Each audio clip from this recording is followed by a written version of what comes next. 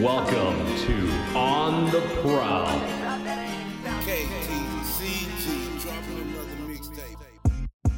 What's up, everybody? Welcome back to another episode of On the Prowl podcast. I'm your host, Robert Roten. And I'm Remy Johnson. Thank you for listening to us today. Today on this episode, we have Memphis Grizzlies TV analyst with us, Brevin Knight. Welcome to the show, Brevin. What's up, Brevin? Hey, what's going on, fellas? Thanks for having me. Thanks for coming on. How you doing today, man? I'm doing good. Whenever the sun is out, it's a good day. That's true. Starting to get to that time. Yes. Man, it's an honor to be able to speak to you. Oh, yeah, for sure. We've had Pete on and Eric Hasseltine, Rob Fisher, and now we get the opportunity to speak to the Brevin Knight. Well, you got a good warm-up. Yeah, you guys had good warm-ups, and now you just came with the closer. You had the starting pitcher, you had those middle relievers, and now the big-time closer comes in. I love it. Well, we can talk about a question we've got from one of the podcast fans. He said, what will the team be with Jaren coming back? What will Jaren bring to the team that is missing? Well, I think he just gives another go-to player on the offensive end, another player that defenses have to honor at all times on the floor. That means that there's more room for Ja to do what he does in terms of off the dribble, Valanciunas to work inside, but he gives us another range shooter, guy that can shoot out to the three-point line, but is versatile in his offensive game, and that we can also throw him the ball in that mid-post area. And he can go to work from there. He's a good pick and roll, pick and pop player. So very versatile on the offensive end, and defensively, what he has started to do a better job with his shot block. And so that just shores up the interior defense, but also, again, with the ability to play out on the floor, because there's so many fours and fives in today's game that play away from the basket and do such a good job of being able to put the ball on the floor. And with his foot quickness and his athleticism and also his smarts about the game, it gives us another defender. So, and then hopefully another rebounder, something that I know that he wanted to get better on, and an area he wanted to get better in. But with all of his attributes, he can also help this team in the rebounding category. He's also another floor general that can kind of lead and tell guys where to be and what their role is to do on the court and even off the court. Like the bench guys, he can tell them who to guard, what man to have, what he thinks they should do. So it's just another good coaching mind as well. Yeah, I think that he would help. And then I think by him sitting over there for as long as he did, it gave him an opportunity to see the game in a different way, but also see how this team is playing and then where he can fit in that role. He's such a unicorn. He can really do it all. He's figuring out the game more and more. So I think when he comes back, he'll be great. You think he'll have a big high-scoring game when he comes back because he'll be so excited to be back with the guys? I think at some point he's going to have a high-scoring game because he's that good of a player. Oh, yeah. When it'll happen, you never know. The opponent has a lot to do with that. At that point in the season, how much are they playing for? Are they in a position to be in a playoff picture or not? And then for him, it's just there will still be a level of rust because he would not have played an NBA basketball game since we go back to last August. The bubble. Exactly. Go back to the bubble. So we're talking back in August. So there's been a long layoff from him playing basketball. But at some point in time on his return, he will have a big scoring game. Back off what you were saying of big scoring game, Jonas Valanciunas, as of today recording, it's April 12th, but in the April 11th game against the Indiana Pacers, he had high scoring points and as well as 22 rebounds. Yeah, 34 and 22. Yep. That was beast mode. As I saw, was it Honest Cantor that had like 30 rebounds? And his Cantor had 32 games ago, yes. Yeah, 24 and 30, I think. All right, well, Brevin, so tell us more about you. Like, what got you into the game of basketball and made you want to stick to it and be a part of the game? Well, when I was growing up, basketball was just a big part of my family. My dad played basketball, and then he was coaching basketball. And where I grew up, basketball was just a big sport to play. I grew up across the street from a park where we used to play. We play all sports, but of course, basketball would be all day, every day, year round. I tell people, growing up in New Jersey, we would shovel the courts to be able to play in the wintertime. And that was our way of being able to stay active. And so as far back as I can remember, basketball has been a part of my life. And then as I played, went through high school and felt as though I could still get better, and I loved it and wanted to do more with it. And more so, it was just wanting to go to college. And I knew that it was the best way for me to go to college was to be able to figure out a way how to get a scholarship. And so I did that, went to Stanford, had a good 4 years there, and then drafted into the NBA, played for 12 years in the NBA. And then I knew towards the end of my NBA career that I wanted to stick around in the game of basketball. I didn't know I didn't know if I really wanted to coach, but I knew that I loved talking about basketball. And so I did a National Basketball Players Association program, which was a broadcasting program in the summer. They do different programs in different areas for if you want to continue education or what you would like to do with your life when you're done with basketball. Right. And so I went and did that and really enjoyed it. And then once I retired, did the radio for 1 year with the Charlotte Bobcats because we were living in Charlotte. And then the next year started doing TV here with the Grizzlies, along with doing some college. That first year I also called some college games for Pac-12 Network and for Fox Sports. And so made the move to here, and then the rest is history. Now I've been here. It's my 11th year. I think, this is my 11th season being in Memphis. And so it keeps me close to the game. It keeps me talking about it. But I don't have to worry about working out anymore. Well, we love hearing you and Pete talk every Grizz game and hearing y'all talk about the Grizzlies, and especially like when y'all say Jaeger and when y'all say get jitty with it, and just the fun Grizzlies terms. Like, I mean, even the questions like, well, I wonder what they're cooking up in Secaucus today. Right? We have 3 refs. They showed up on time. And the thing is, all of those things came about. People always ask, like, why do you say that? How did it even happen? And I tell them the good thing about our crew is that things happen organically. Oh, yeah. We don't go into a meeting and say, all right, let's come up with what we're going to say tonight. And there are certain things, of course, the refs is an every game thing. If we happen to go to Secaucus, I don't even know how that started with the whole food thing. I have no idea. I don't know why I even started saying that. And now it's like, if I don't do it, then people are like, you didn't say what food it was. People tweet me different things that different foods that I can say. And so that's kind of taken on a life of its own. But we have fun with it. Like, it's basketball. We want everyone, when you're at home watching, we want you to be as entertained in the game as we can make it, because it's a game of entertainment while learning a little bit of something. And so we just try to we got to be together with each other for a long time, for a lot of hours, for a lot of days. And so it's our way of enjoying each other's company. Oh, yeah. All right. Well, I'm going to have to ask you this question. What are they serving up in Secaucus tonight for this Bulls Grizzlies game? Well, tonight I'm because we're playing Chicago. A lot of times I like to use something that is the food of our opponent, that is a dish that goes on there. So, of course, because we're playing the Bulls tonight, they'll definitely have some type of deep dish pizza. Yeah. Tonight in Secaucus. Okay, that makes sense. That makes sense. I always wonder how you don't run out of stuff. I'm like, this new food every day. Like, how much food is there? Hey, listen, you got to go deep. You got to do some research. As much research as I do for the opposing team and getting ready for games, I've had to start to do research on what type of food they'll be having in Secaucus. I wonder how that Google history is looking like. Just a whole bunch of Pinterest recipes from like different places. Exactly. I got a lot of that. A lot of that is there. I'm sure. So tonight, with the Bulls guys, will they be saying they're serving Memphis barbecue up in Secaucus?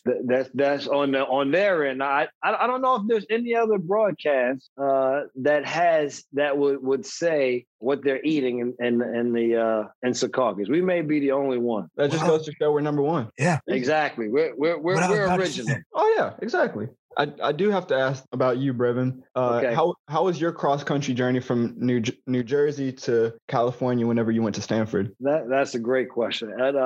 It was a life changing, but it was also, I tell people, it was culture shock for me, because the attitudes of living on the East Coast, coming from East Orange, New Jersey, to now going to Palo Alto, California. That's as different as night and day as you can get in terms of the living and the people that are living there. So I went to school. My middle school and high school were both predominantly white middle school and high schools, but I lived in a 99% Black community. And now I was moving to live in a community that was still probably in the 80 percentile of being in white America. And so that in of itself, to never go back home to what I was accustomed to being at home, was different for me. I tell everybody the story. I say the biggest one is the first day.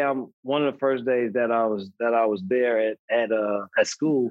I go to cross the street to go to the arena, which is directly across the street this way, but it's not at a crosswalk. The crosswalk is a little bit down, and then you cross and then you will cross the street. Well, I had a cop. The cop, they pulled me over as I crossed the street, and the one thing that they told me was, they could give me a ticket for a jaywalk. And at that moment, I was like, oh, this is racial profile. I've never heard of who pulls somebody over. And then you just made up a name called jaywalk. Like I never knew what jaywalking was because we crossed the street just wherever. There wasn't a big emphasis on crossing the street at the crosswalk. It was, if you're going to right here, then you cross the street right here. Whereas out there, it was a serious thing as to cross at the crosswalk. And so it was definitely a culture shock, but it was a necessary one for me to be able to get where I wanted to in life. And so it was fun. Listen, I met my wife there, and so it turned into being a great experience for me. Well, how's your personal experience as a D1 athlete? Oh, it was great. I think it was great, and the best part about it was the players that I got an opportunity to compete against. That was what was fun. And to take a program also, when I went to Stanford, it wasn't known for basketball pretty much at all.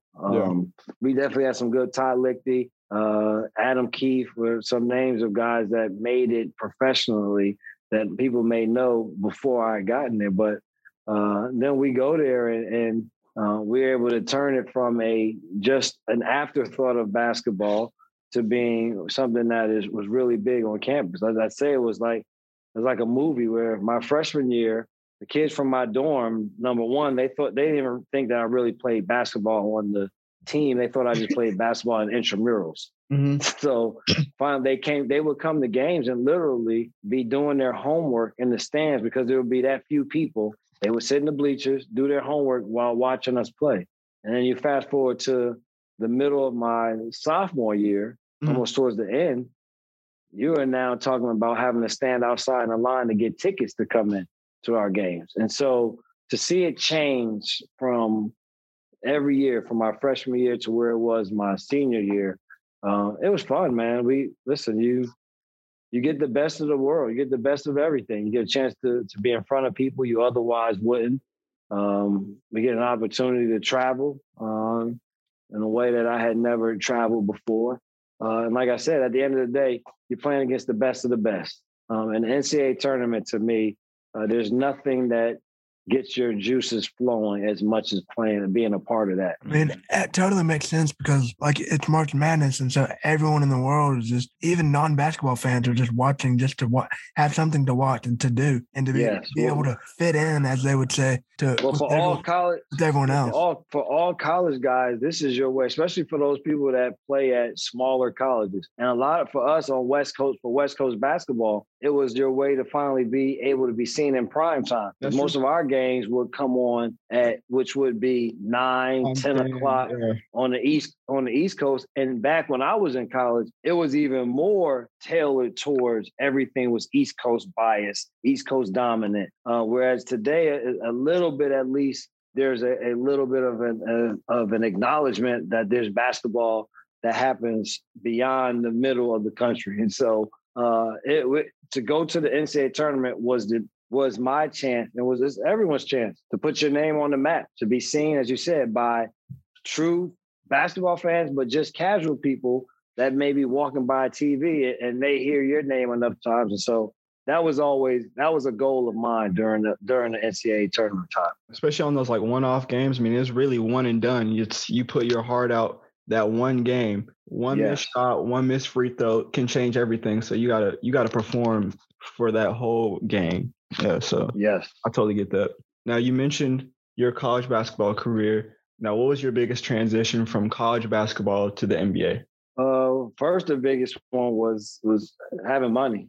That was the first transition. to go from not having to then being able to buy whatever you wanted. That was a totally different feeling, and one in which you have to be mature enough to be ready for. And like most young guys, I wasn't as smart as I thought as I was, and as bright as I was. Still, was not ready for that change all the way. And I tell everybody, I blew every dime of my first contract. I spent it. I was happy that I had a longer career after that, because that would have been a sad story to have to tell. But the other transition was just playing against people that you're playing now against the best of the best every night. There is no night where you're playing against a guy that is only going to be a college basketball player. He just does well within this system that he plays.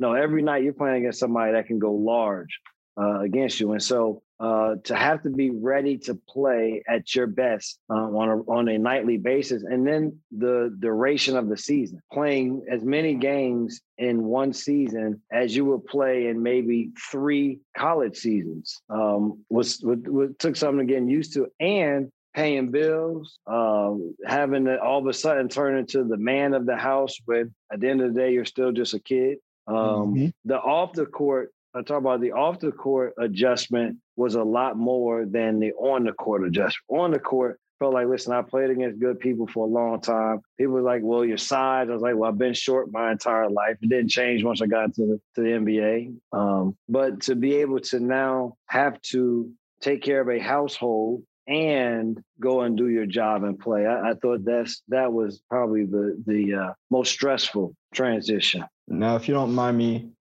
going a little elaborate on that, what did each stop that you made in the NBA teach you, like for each city, each team, what have you? I think the biggest thing that it taught me was just being able to deal with adversity. Okay. And you know, every stop, listen, when you play, I played for 9 teams, but I tell people that 4 teams I played with in one season of my 12 seasons. And so that was the ultimate in terms of just the mindset of trying to, at that point, it was just trying to show that I deserved to be able to play and had to find the best place for me to play. So, you know, doing that, I think it matures you. It forces you to have to grow up a lot quicker. From a basketball standpoint, I don't think it didn't change anything. It made me hungrier. And probably at that point in time, it was the first time I had a slap in the face as to say, like, are you really working hard enough at your craft? And do you deserve to be a pro? And so I went back and really started to work at basketball again. And then, you know, consequently, the next 3 years after that were probably 3 of the best years of my career being in Charlotte. And so you know, with all of the changes, like I say, the adversity, you got to grow up.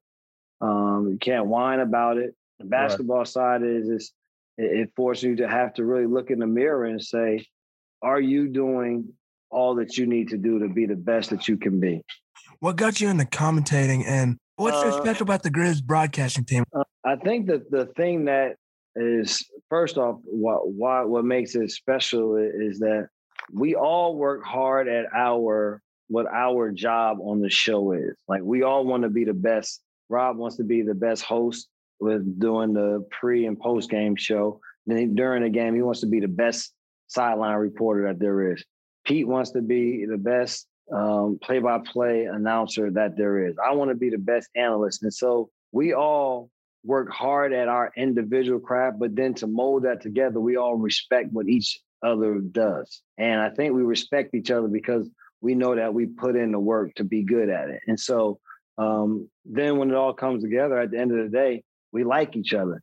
So the one thing that we do as an entire crew, even our production people that are in the back in the truck, is when we're on the road, we all go to dinner together.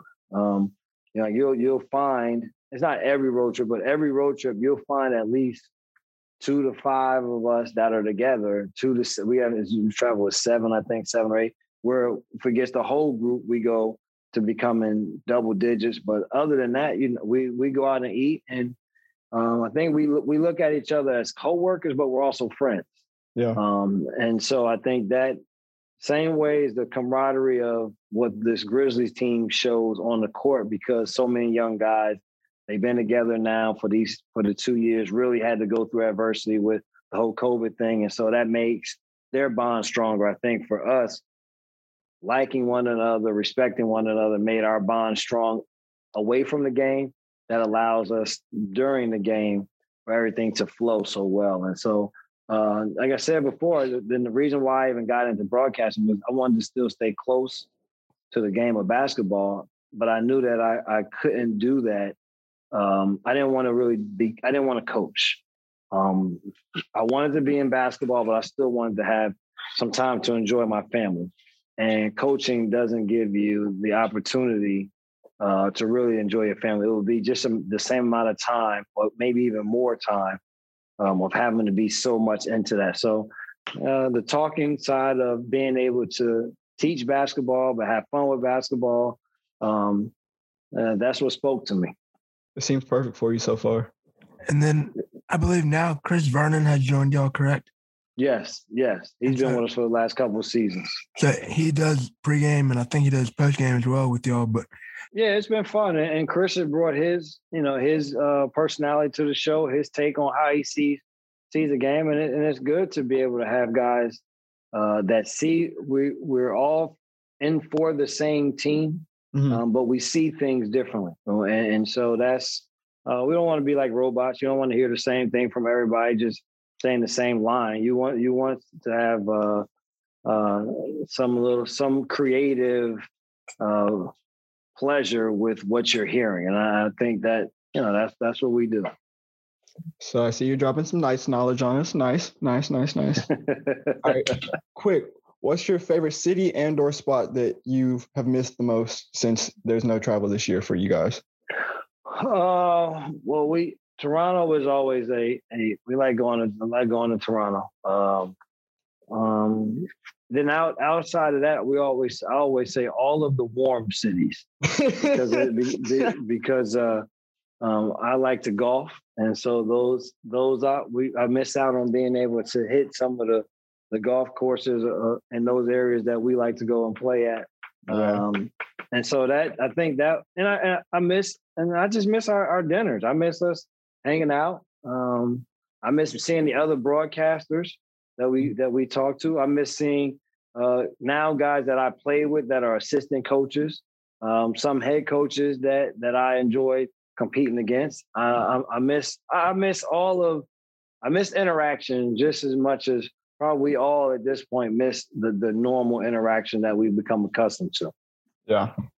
Well, Brevin, we really appreciate having you on the show today. But before we wrap this up, is there anything you'd like to say to our listeners? Oh man, no, I just appreciate you having me on. Continue to support you guys' podcast On the Prowl, and if you're looking for another podcast at any time, you can check out me and Rob Fisher. We have a podcast called Night Court, and so you can check that out on all platforms. But other than that, man, continue to cheer on these Grizzlies. Continue to support you guys, and I appreciate you having me on. I appreciate you coming on, man. It's been an honor. Yeah, Brevin, Thank you so much for joining us today on this episode of On the Prowl. I'm your host, Robert Oden. And I'm Remy Johnson. Love you guys. Peace. Don't forget to join us next time on The Prowl. With the boys, yeah we swoop, and we got them high locks, and we'll shoot, with the Mercedes Benz in the coupe, and this shit so fucking hard, it's on loop.